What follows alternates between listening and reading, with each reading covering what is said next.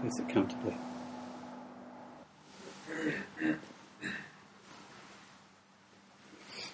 Hello, everyone. This is my last evening here before going overseas for about a month. So I thought I'd say a few brief words about journeys. And this may be a sort of a vague way to begin, but maybe you'll see the point to it.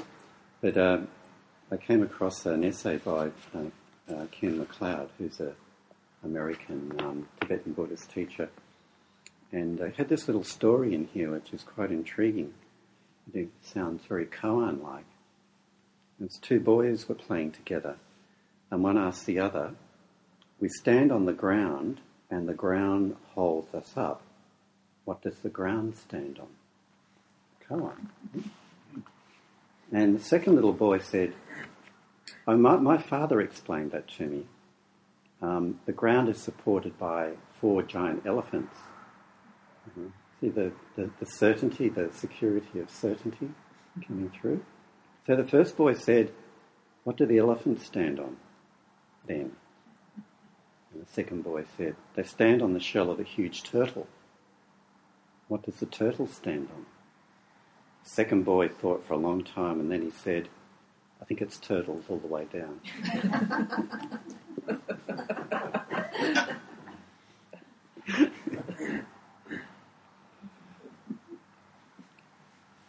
Groundlessness is the theme here.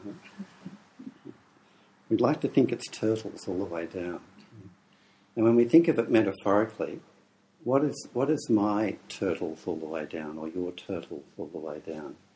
What do we think is actually underneath the groundlessness? Nothing.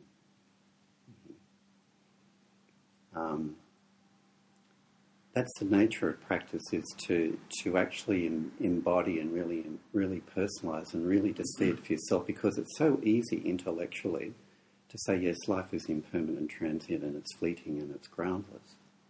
But to actually experience our life that way is the maturity of years of practice, usually.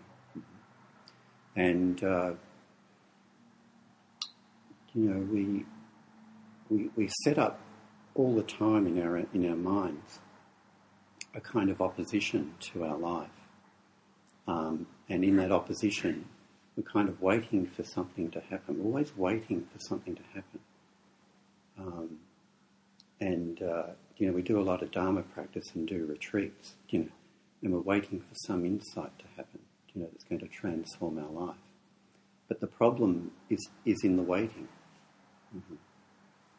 It's all in the sense that where we are right now is not quite it, but if you do the practice, then it'll bear fruit and then it'll all be okay. And in the back of our minds often, I think, with people of all different religions, including Buddhism, it's clearer in theistic religions where you go to heaven, and that's the ground you sort of end up in, But from a Dharma perspective, we have all these ideas about enlightenment and awakening and so on. And I think a lot of us actually try to take refuge up there in some kind of ground. So when we reach there, it'll all be okay.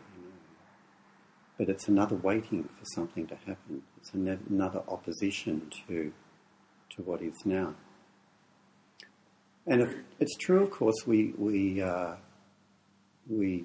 have practices of taking refuge in the Buddha and taking refuge in the Dharma and taking refuge in the Sangha.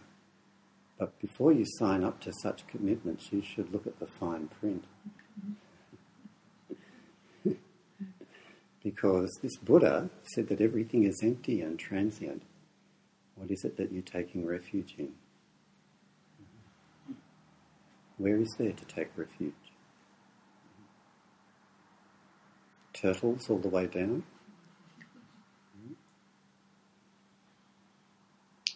Which brings me to journeys. I was reflecting on, imminently going on a journey. And, yes, when you go on a journey, if you're going on a holiday or something like that, it's something I think it's natural human kind of experience to look forward to it, just like we look forward to the weekend or when we get a rest point in our life. But I was reflecting on it. Is there a sense of having to get away from my life as it is here? And I think I can honestly answer to myself that there isn't. It doesn't feel like it's going from a place of dissatisfaction and then going on a holiday is going to be this wonderful thing that'll take me out of my boring, meaningless, dissatisfied experience here. It's not quite like that at all. And I was reflecting, if I never went on another holiday in my life and I just kept on doing what I'm doing until the day I die, sort of working, having a weekend off, doing something here, something there, it'll be okay. And it's not as though I wouldn't enjoy going on a holiday or I don't enjoy the weekend. Like I said, it's natural to look forward to things that you enjoy, but there's a huge difference between being present to looking forward to something or meeting an old friend and actually living in the future. And I'm sure that when I'm over there after a period of time, I'll also just naturally have a sense of longing to be back home, to meet friends and to be here again. And it's okay to have a sense of longing. It gives you a sense of connectedness to people. But that's very different to living in the future again. That sort of pining for something. Kind of like a joyful longing rather than a sort of anguished longing. And a joyful looking forward into what's happening rather than an anguish, got to get away from something, trying to escape something. And the nature of a journey, at least the journey I'm going on, is in some part a journey into the unknown, because I don't really know where I'm going to go day by day. I've just got a rough plan. And I don't know what people I'm going to meet and where I'm going to go, what the next moment will bring. But that's really no different to the journey here. It's no different to what your journey or my journey here is in everyday sense when we're at home. When you walk out the door, you're going on a journey into the unknown. When you walk from the kitchen to your bathroom and back again, you're going on a journey into the unknown. There's no ground. There's nothing to wait for. You're just in that experience. So as you're all going on a journey, I wish you a bon voyage. Hope you enjoy following your footsteps. And we'll all meet again when we get back.